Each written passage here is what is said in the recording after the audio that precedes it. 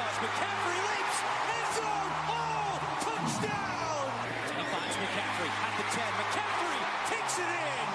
Second score of the day for Christian McCaffrey. Hands it off to McCaffrey. There he goes. It's a C-Mac attack. McCaffrey, one man to beat. McCaffrey all the way. His third touchdown. Welcome back to the David Glenn Show. Panthers 34, Jacksonville 27. Carolina advances to 3-2 as the Panthers take it to London to face the Tampa Bay Buccaneers in a rematch. Tampa over Carolina earlier this year when Cam Newton was still playing. Kyle Allen is now 4-0 as a starting quarterback. First to do so as an NFL newcomer at quarterback since that Kurt Warner guy back in 1999. Many of those highlights included Christian McCaffrey. As we come back to your calls, best and worst of the weekend, the NBA versus China, the Carolina Hurricanes, the Carolina Tar Heels, the Carolina Panthers, among those being celebrated here in our backyard. The Bills, the Patriots, the Colts, the Saints, the Packers, the Texans, the Ravens, Ohio State, Florida, Michigan, UNC, Pitt, Louisville, Virginia Tech from college football. And in Major League Baseball, the Astros, the Yankees, the Dodgers, and the Braves all today in a quadruple playoff quadruple header have a chance to eliminate the Rays, the Twins, the Nationals, and the Cardinals. All of those teams with the upper hand, and many of their players got best of the weekend votes. You can chime in with yours. What was the best thing you saw? What was the worst thing you saw anywhere in the sports universe, and why? 1-800-849-2761. Heather Dinich of ESPN will join us on college football in about 30 minutes. As we go to Tavares in Greenville, Michael in Raleigh has the Panthers on his mind. Jonathan in Chapel Hill has some hockey on his mind. It is a special sports anniversary, and I did promise you one thing before the break. Darren, you step in for the statewide audience here at the David Glenn Show. I think as October 7th, from more than a century ago. This is an anniversary from more than 100 years ago. I think a huge majority of our audience, if I simply said, this is the anniversary of one of the most lopsided scores in the history of major American sports, and I just said the numbers, 222-0, I think a majority of folks would at least have an idea where it comes from. Would you? Yeah, it's Georgia Tech over Cumberland. I don't know how universal. I mean, I know that, but I've been exposed to probably that fact just by virtue of what we do more often than a more casual fan. So I don't know how universal that is. Georgia Tech, of course, now a member of the ACC, so we've gotten to know a little bit more about their culture, the Ramblin' Wreck. John Heisman, that Heisman was once their head coach, and he was actually their head coach when the Yellow Jackets beat Cumberland 222-0 in a college football game. Today is the anniversary. It was October 7th, 1916. Now, you may have remembered the Heisman part, but I'm going to try to dazzle you, and if I can dazzle you as the voice of USA Baseball and a lifelong player and fan of that wonderful sport, if I can dazzle you with details you haven't heard before as a member of our industry, I'm thinking I'm also going to dazzle 98% of our audience at the least. Right. So you tell me if either of these is something you already knew. Well, out of the gate, did you know John Heisman was also the Georgia Tech baseball coach? Because this matters with this 222-0 story. Not something I was aware of. So you know he was the football coach. Yeah. He's the guy that the Heisman Trophy is named after, et cetera. And he was very famous as the Tech football coach, not as well known the Georgia Tech baseball coach. Back in the day, remember, college sports wasn't making any money.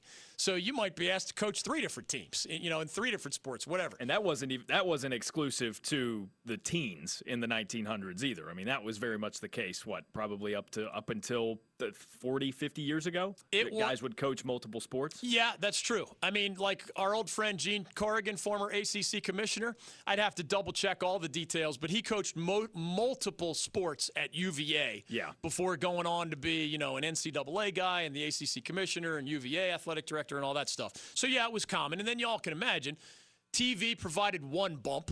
And TV came along for a while, only the rich people had it, and then it was only black and white for a while, and then there was no cable for a while. So the arrival of TV made sports more profitable. And then a Supreme Court case made sports even more profitable at the college level in the 80s. And then we were just off to the races. Now we have realignment and conference channels and all these other things that have taken us into the next stratosphere, the multi-billion-dollar world in college sports. So 1916 had none of that, but Georgia Tech had a football team, and they had a contract to play Cumberland College, which is based in Lebanon, Tennessee. You may know, and tell me if I'm dazzling you with this detail, Cumberland lost 222-0 in part, and I'll get back to the John Heisman part, which is my favorite fun fact. Cumberland was disbanding its football team. Did you know that part? Okay. No, but it doesn't surprise me, seeing as how we know of Georgia Tech today, and we don't necessarily of Cumberland today.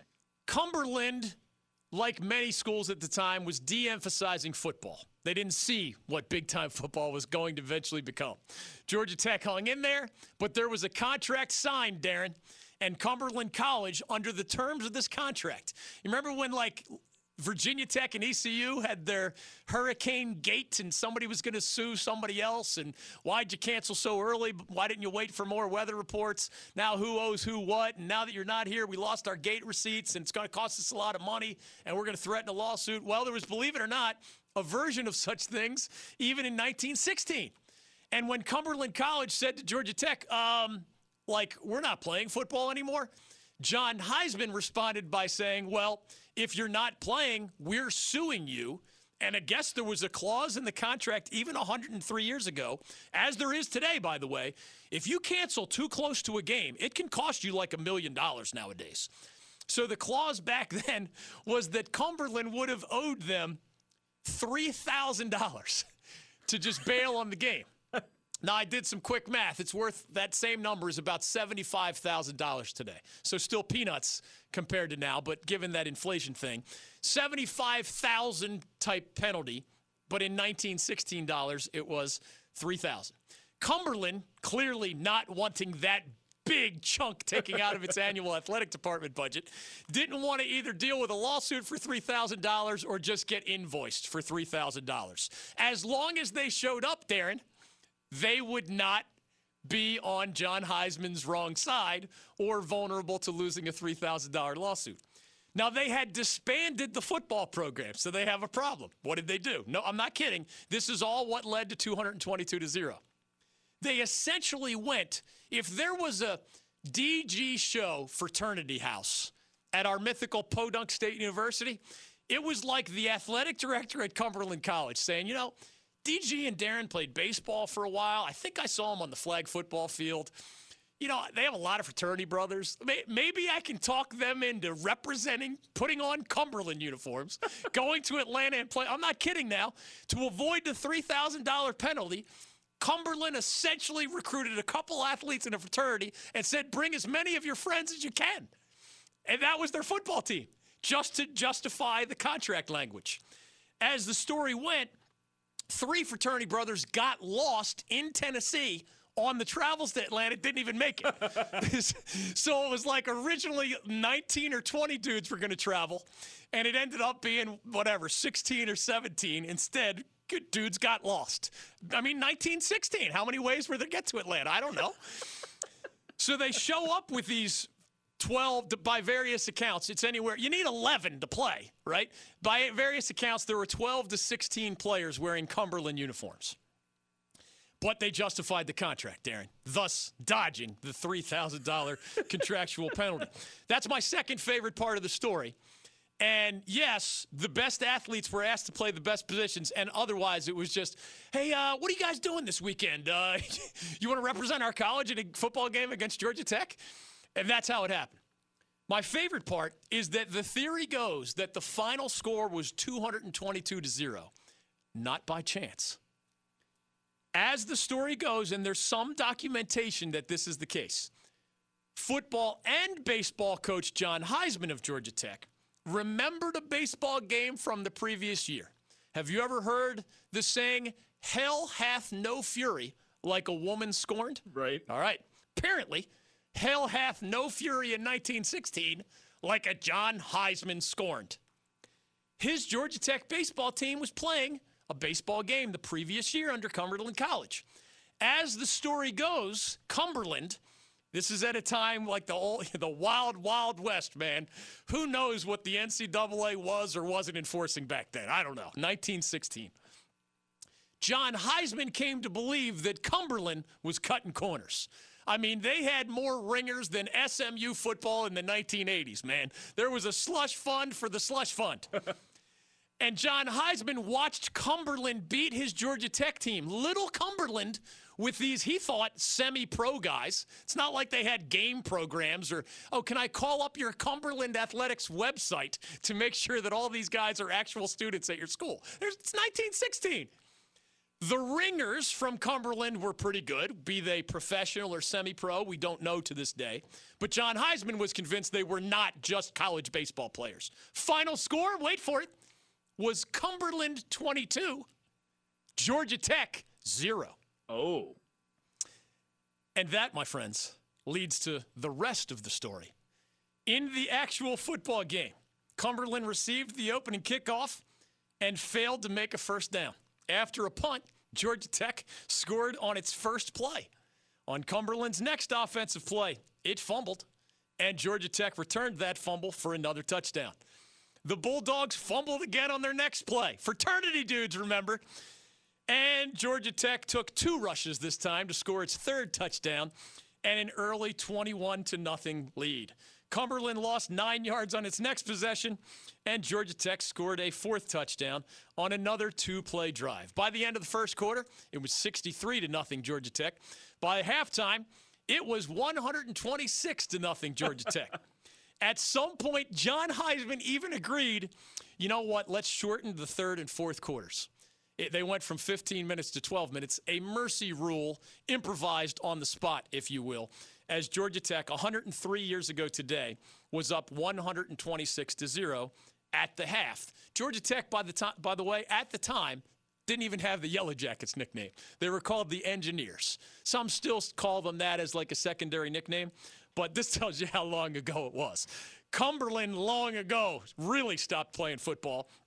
Georgia Tech, long ago, made the conversion to Yellow Jackets. So little by little, Darren, at the end of the shortened third quarter, it was 180-0. But John Heisman clearly still flinching from the 22-0 ringer-led baseball devastation of the previous year, kept scoring with his dozens and dozens and dozens of players there in Atlanta, and kept scoring until the score was 222-0. Since World War II, only a handful of schools have even topped 100 points per game. In any level of college football, the modern era record for most points scored against any single college opponent is 106. That was scored back. That happened back when I was in diapers a long, long time ago.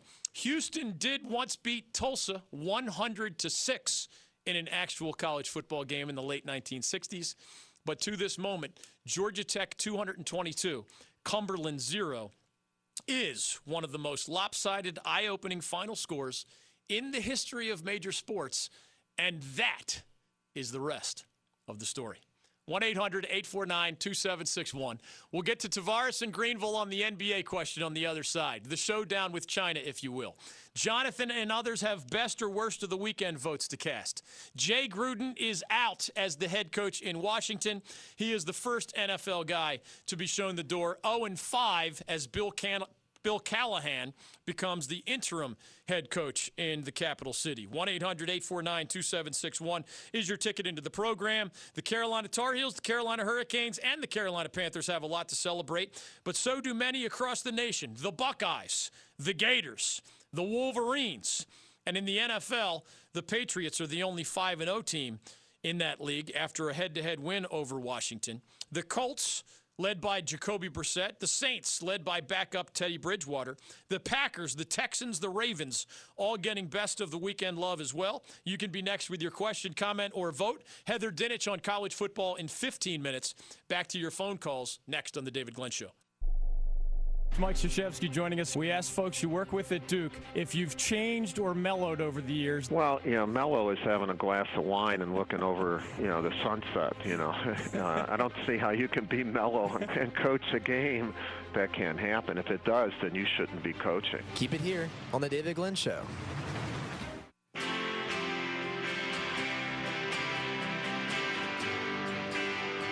Welcome back to the David Glenn Show. Hope you enjoyed our 222-0 flashback to October 7th, 1916, 103 years ago today.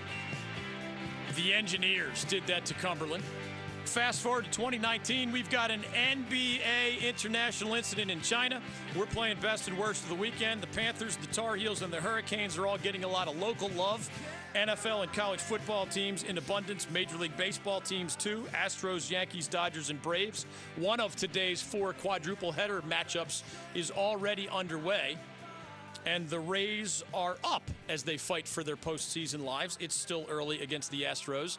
Tavares is in Greenville and wants in on the NBA versus China. Frank and Jonathan and others want to cast a ballot for best or worst of the weekend or chime in on another topic of the day. Tavares, welcome to the David Glenn Show. Go right ahead. Heather Dinich on college football live in about 10 minutes. Go right ahead. DG, because I love your show and I love you, man, I have to say that the views and opinions expressed by this caller, Tavares, are not the views and opinions of the David Glenn Show. Well done. Go right ahead.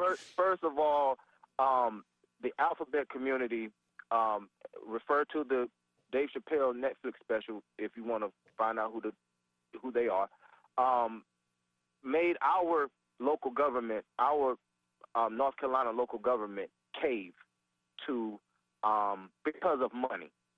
And they showed where their moral compass was.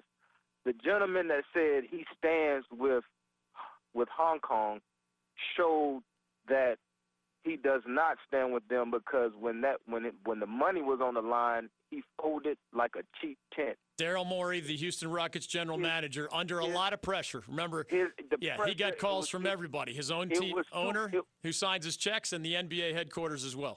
It was too much for him. And his moral compass, he said, it's not worth it. So I really don't stand. So when you speak power, when you speak truth to power, that means the power that be has to give up some of that power. He wasn't willing to really stand with the people of Hong Kong, who are not under direct control of China. They don't want that type of communism. Communism and Christianity, just ask the Uyghurs that live in China. Between 10 and 20 million people right now in China are in concentration camps, people. And China is a disgraceful human rights track record, period. Any educated person knows that. There's no doubt about it. The question, though, is how many people or corporate citizens, individual citizens or corporate citizens, stick their necks out economically the farther they get from their own backyard? And that was my theme that a lot of people are missing right now. For example, Coach K at Duke, Roy Williams at Carolina. Have they spoken up on matters of American interests? Yes, they have. Coach K has stood up for the LGBT community very candidly. That's an American issue, or if there's a Duke issue, or if there's a state of North Carolina issue. He's also got an agreement with Nike. Do you see him going out of his way to address issues in China or other foreign countries? Not really. So I think the NBA is actually doing here what most American citizens do and what most corporate citizens do. In other words, the NBA, for anybody who's paying attention, deserves a lot of credit for standing up for social justice matters in the United States. So those claiming a double standard, yes, they're not using the same philosophy overseas, but who does? Who are the examples that go to bat against every wrongdoing they see everywhere? Who are those people? Coaches don't do it. Leagues don't do it. Star athletes don't do it. I admire the ones who step up in their own backyard. Like people ask, well, isn't that a double standard? Yes, it's a double standard. Daryl Morey and the Rockets and the NBA are kowtowing to China because they're afraid of the money they'd lose if they keep alienating China the way that tweet clearly did. But who's not doing it that way? In other words, you're right about a double standard, but doesn't almost everybody have the same double standard? If you're the most social justice minded guy on earth, what are the odds that you are standing up for this wrong in Africa versus the one in North Carolina or in the United States? The NBA is simply living the way most Americans live, and most corporate citizens don't even stand up as much as the NBA does. Isn't that the reality? It is. And I understand what you're saying. There is a double standard. But at the end of the day, the NBA is the one that's holding this, that's having this moral compass that everybody, that's the problem that I have with it. Don't stand up and say that you're for this and you're for that with this moral compass. But when you see 10 to 20, if Yao Ming was to come out and toe the line of human rights, what would happen to Yao Ming? You have never heard Yao Ming, and he knows the people. He knows his people are suffering. But Yao Ming cannot toe the line, or he'll end up in one of those concentration camps. You get what I'm saying? He'll end up like Enes Kanter in Turkey. Enes Kanter is a guy who speaks out against the repressive and oppressive regime in his native Turkey, and like they've got warrants out for him, and some people want to kill him. He's a current active NBA player from Turkey. He's upset about the course his country has taken. He's been very public about it. And he's like on the most wanted list over there. Like he's got to watch where he travels internationally, because in some of these oppressive countries, you just disappear. I mean, in the old days, we weren't friends with North Korea and Russia.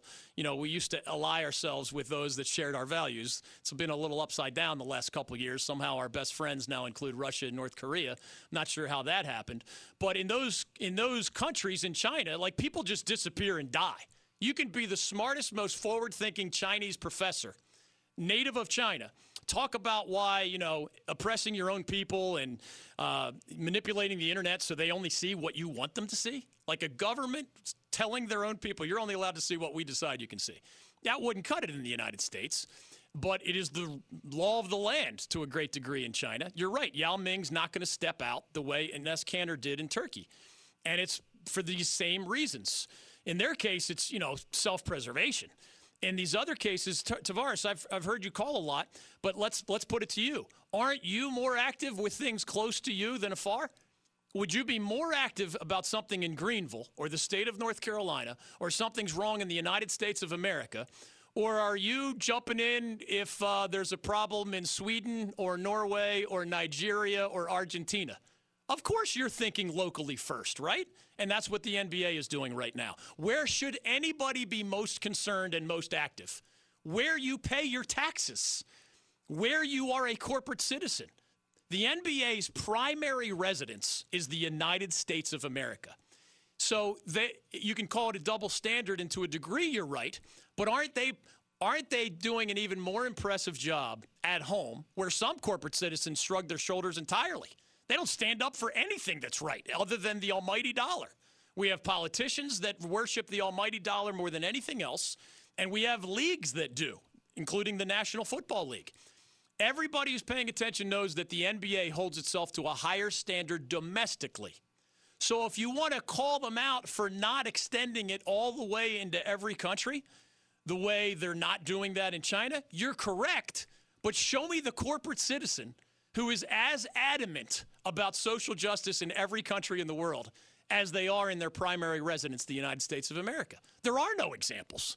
Show me any activist in the history of the world. I mean, you admire Nelson Mandela. Guess where he started? South Africa. That was his home. There were injustices all over the world. What was the one he tackled? Not the one halfway across the world. The first one was the one in his own backyard, his own people. So if your primary residence of the United States is the United States, whether you're a person or a corporation, or in this case a professional sports league, shouldn't we expect you to be most active in the community in your own backyard? And shouldn't we expect you to make different decisions because they're more complicated when problems pop up around the world? Again, the bottom line is you're right. They're choosing money because it's such a big, important market to the NBA. They are choosing money over making a bigger stand on human rights. I'm just saying those attacking the NBA are, to a degree, missing the forest for the trees. Why are you attacking one of the only leagues that cares about social injustice at home? And their actions show that they do. So, You're taking the beacon of American sports, standing up for domestic injustice against it, and you're attacking them because they're not doing enough halfway around the world, and yet you're quiet about the sports organizations that do little to nothing at home. I don't get that. Again, the bottom line is correct. The NBA has a double standard. What corporate citizen is just as active all over the world as it is in its native country? I don't know of one, seriously. I mean, not a corporation, maybe an Amnesty International cares about bad stuff everywhere. But, good old-fashioned capitalism, show me the corporation, show me the person. It starts at home, man. And whether it's Tavares in Greenville, when was the last time you held a picket in South Dakota, Tavares? That's our country, right? Why aren't you active out there? Well, because, DG, I'm from Greenville. I'm from North Carolina. I'm an American citizen. Maybe I chime in on federal laws because I'm an American. Statewide laws because I'm a North Carolinian. Local laws because I'm a Greenville person, right? South Dakota, yeah, I'm in their country, but, I'm not carrying a picket out there. It's kind of complicated. Well, isn't that how it works for virtually every person and corporate citizen? Of course it does. And there's just some underlying angst where you want to call out somebody for not doing enough, while, man, there's an awful lot of ostrich heads in the sand about local sports organizations in America that don't do squat to fight racism or sexism or social injustice. So you're attacking Mother Teresa because she hasn't gotten to all of the countries yet, right? I mean, come on, man. That's an extreme exaggeration, I know. But as a starting point, anybody who doesn't see that dichotomy is really just drawing conclusions without using the full brain that was given to them. On the other side, Heather Dinich of ESPN, college football. The college football playoff writer is among her other titles. We'll talk about the weekend that was, Ohio State and Florida with the biggest wins. Closer to home, Carolina, Pitt over Duke. Louisville gets its first ACC win in forever under Scott Satterfield. And Virginia Tech gets a nice victory at the expense of the Miami Hurricanes. More on those stories and more of your phone calls still to come on The David Glenn Show.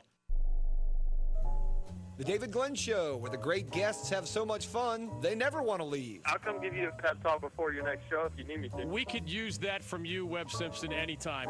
Hey, I'll be your intern after this. Is anything open, man? We'll take Joe Harris as an intern every day and twice on Sunday. Listen weekdays to The David Glenn Show.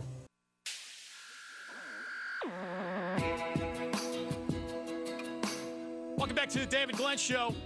Nice ACC wins for Carolina at Georgia Tech, Pitt at Duke. Louisville hadn't won in forever a conference game. Scott Satterfield is the leader there now. The Cardinals beat Boston College.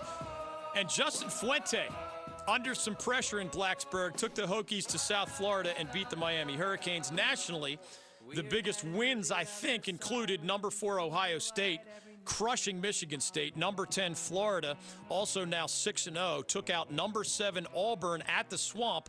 The Gators and the Buckeyes are two of a dozen-plus unbeaten teams, as some of these squads have reached the halfway point of the 12-game regular season. Here to discuss all things college football near and afar, she is the college football and college football playoff writer for ESPN.com.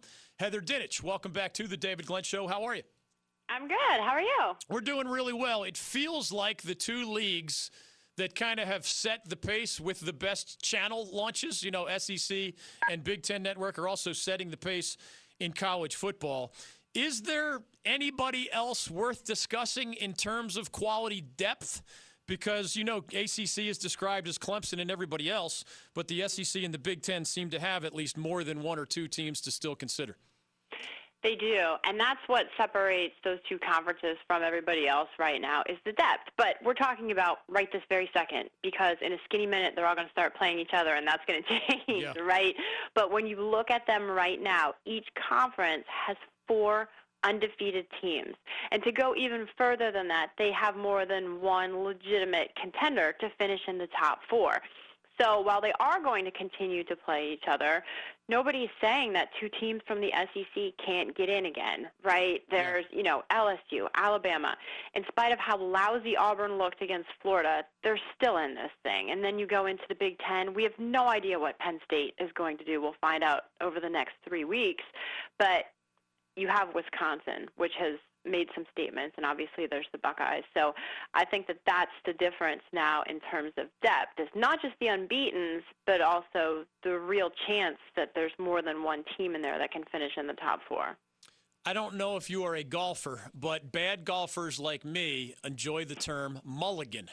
Mm-hmm. And some believe that college football is in this mulligan era, where when we talk about the teams that you just mentioned, plus, I mean, you know the whole list, Clemson, Ohio State, Alabama, Oklahoma, Georgia, LSU, and then there are other undefeateds beyond them.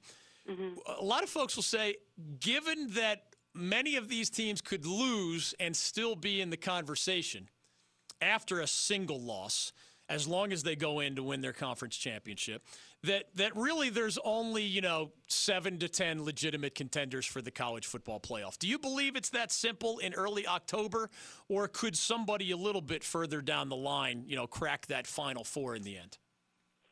I think it depends on how far you want to go. I'm not staring at the top 25, but a team like Oregon jumps out to me. I don't know where Texas is right this very second.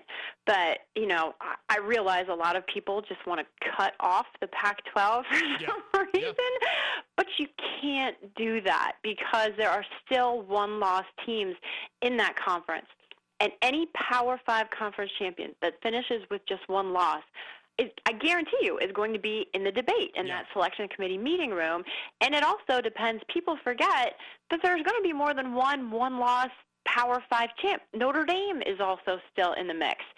So until the Pac-12 is guaranteed to have a 2-loss conference champion, I will continue to remind people that Oregon and Utah still have a pulse. Heather Dinich is joining us on the David Glenn Show. Follow her on Twitter at CFBHeather. At CFB Heather, also her work at ESPN.com. That fine website projects, who has this percentage chance of winning out, running the table. And among the undefeated teams, it's Clemson of the ACC at about 60% a chance to finish. I'm assuming that Football Power Index. That would mean winning out in just the regular season, I'm assuming, a 12-0 regular season. I know you cover the ACC closely as well as the rest of the country. Is it really the Tigers and everybody else, or do you see 5-0 Wake Forest or, even a 1-loss Virginia team or anybody else as playing a caliber of football that would give them a chance to enter this biggest conversation? No, not until proven otherwise. And with the exception of Virginia, Wake Forest, another team in the Atlantic, beats that team, right? When you look at what Wake Forest has done to this point, their best win, I don't know, I guess you can debate because BC was on the road, right? But North Carolina on Friday is certainly respectable with what Mac Brown is doing there. He's got those guys playing for him.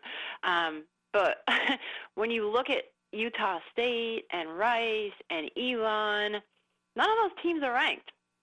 North Carolina and Boston College aren't either, So they lack that one statement win in the 5-0 to say, maybe we should pay attention to Wake Forest. I think that's a little bit of why that has to do it. Kind of like I think it's Minnesota in the Big Ten is also undefeated, and nobody's rowing that boat quite yet. Two ACC coaches that have felt some pressure but also are coming off of recent wins are Justin Fuente at Virginia Tech and Willie Taggart at Florida State. When you look at those two coaches, Taggart in year 2, Fuente's been at Virginia Tech longer, you know the deal. I mean, they're at football-first schools where they've either won the national title in the past or played for the national title in the past, and those fans are impatient and they're not used to, scratching just to get into a bowl game, or in FSU's case, missing a bowl game. What have you seen from the Hokies who just beat Miami, or the Seminoles who bounced back from a slow start and beat the Wolfpack, among others? Is either capable of getting back to that 9 or 10 win level, or are both in rebuilding mode for various reasons after Jimbo Fisher and Frank Beamer stepped away? I think it's a combination of both, right? I think they certainly can do it. And the one thing that impressed me, I mean, we watched that. We have all the games on at ESPN. We watch them all. We had that Virginia Tech Miami game on. I kept looking up. It was still on. Yeah. I couldn't believe what was going on in that game. But to me, they didn't quit, right? And after that Duke game, I was like, wow, because I paid attention to that as well because Duke impacts Alabama's resume too, right? So I'm watching that game, I'm like, what is going on? You come out of there and you're like, Fuente's in big trouble, right? But then when you see that happen and you turn around, you're like, it's more like, hold on, backpedal a little bit, give the guy a chance because he hasn't lost the team. I think that's so important. And shockingly, if you really pay attention to Florida State, they have gotten better too, you know? So I think that in the big picture, he had a lot more work to do than maybe people give him credit for. Willie Taggart, I'm talking about, at Florida State. So, and the other thing, too, that people always forget, you have to ask, who else are you going to get? And if you can't answer that question with somebody who's going to contend for the division immediately, right, then it's hold on a minute, have some patience, and let these guys do their jobs a little bit more. It feels like a team like Florida, coming off of a great win, still has a bunch of huge tests ahead of it at 6-0. Ohio State, 6-0 as well, crushed Michigan State. And I guess it'll reflect something like you said earlier, where the Spartans now are going to fall out of the top 25, so the Buckeyes may still be searching for their signature victory, so to speak. But Sparty knows how to play defense, right? And out of all the games that you saw this weekend, were the Buckeyes one of the biggest takeaways because Justin Fields, after a slow start, found his game at quarterback, and certainly the Michigan State offense didn't have anything for that Ohio State defense? Yes, and I was waiting to see that before I put them in the top 4 instead of Auburn, and obviously those two things sorted themselves out really quickly this past weekend. But for Ohio State to figure that out and do what they did, I think that's going to continue to be considered a quality win by the selection committee because exactly what you said, well-coached defensive team. And I thought Ryan Day, the Ohio State coach, afterwards was very candid when he said, we got away with things in the first couple of games that we didn't get away with here. And for him to acknowledge that and to win and improve upon it, I think it speaks volumes about what those guys are going to be capable of down the stretch. But much like I'm kind of holding out on the Wake Forest of the world, I still haven't completely bought into Wisconsin because I need to see what they look like against Ohio State and Columbus because that's a program and that's a game that has really kind of been an X factor in the college football playoff. And I think that those two teams are very interesting, but we'll learn a lot more about both of them when they play each other. Glancing ahead, as we come out of the weekend where Ohio State over Michigan State and then Florida over Auburn were probably the two biggest head-to-head matchups, I want your thoughts on the biggest matchups, including Oklahoma, Texas. It's a funny weekend around here because, Heather, as you know, it's like App State in our backyard visiting Louisiana on Wednesday Night Football. Then it's Syracuse right here at NC State on Thursday Night Football on ESPN. Then it's an ACC game, UVA at Miami on Friday Night Football. But I know the bigger national matchups are on the weekend. Which ones are you circling, and what's going to help us kind of separate the wheat from the chaff?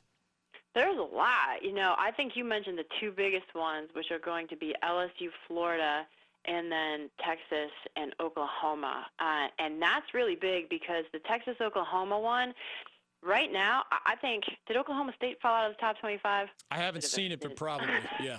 They should if they didn't, right?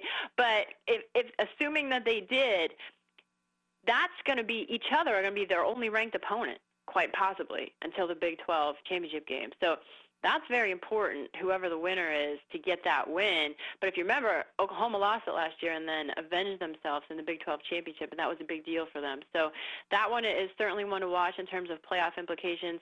And let's see if Florida's defense can do the same thing against an LSU offense that has just been lights out lately. I mean, Bo Nix, the Auburn quarterback, true freshman, to me really finally looked like a true freshman and had trouble really getting the ball down the field. But I think Joe Burrow, you know, he's in my top 5 in the Heisman watch right now, and I think that's going to be a very interesting matchup.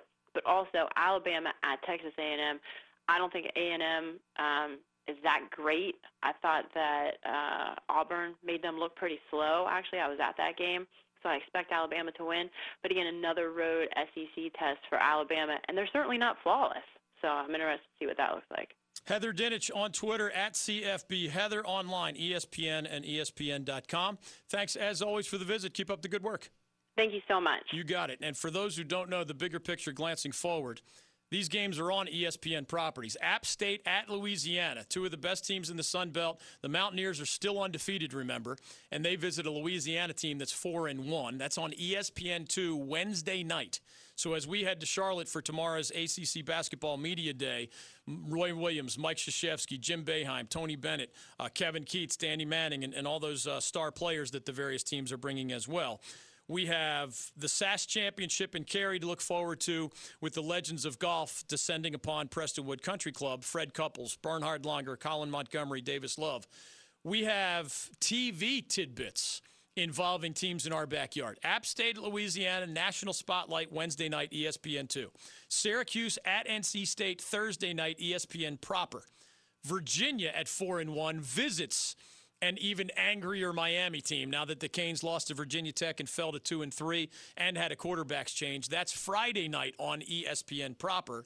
And then into the weekend, Oklahoma, Texas doesn't happen to be an ESPN game. That one's a Fox offering. But the SEC is ramping up these head-to-head matchups. A lower level will be Nick Saban in Alabama against his old buddy Jimbo Fisher, now at Texas A&M. They both are ranked in the top 25, so that's one of the rare top 25 versus top 25 matchups that we have awaiting us in SEC country on the TV side.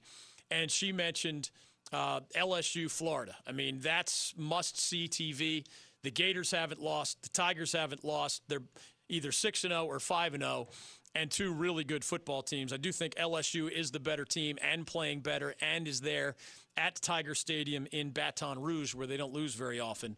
But worthy of discussion that college football weekend will have a lot of spotlights on teams that we follow across North Carolina and around the ACC and the SEC, not just on the weekend, but Wednesday, Thursday, and Friday as well. Final thoughts and TV picks as we come down the stretch next. Jerome Robinson, are you a hugger or a handshake guy? How does it work if Adam Silver is waiting for you? I really don't know. I hope it's not awkward. I hope it's not like a hand to hug to hand kind of thing. But I don't know. I might just mess around and just hug him, no hands. I think he's a hugger. You're listening to The David Glenn Show.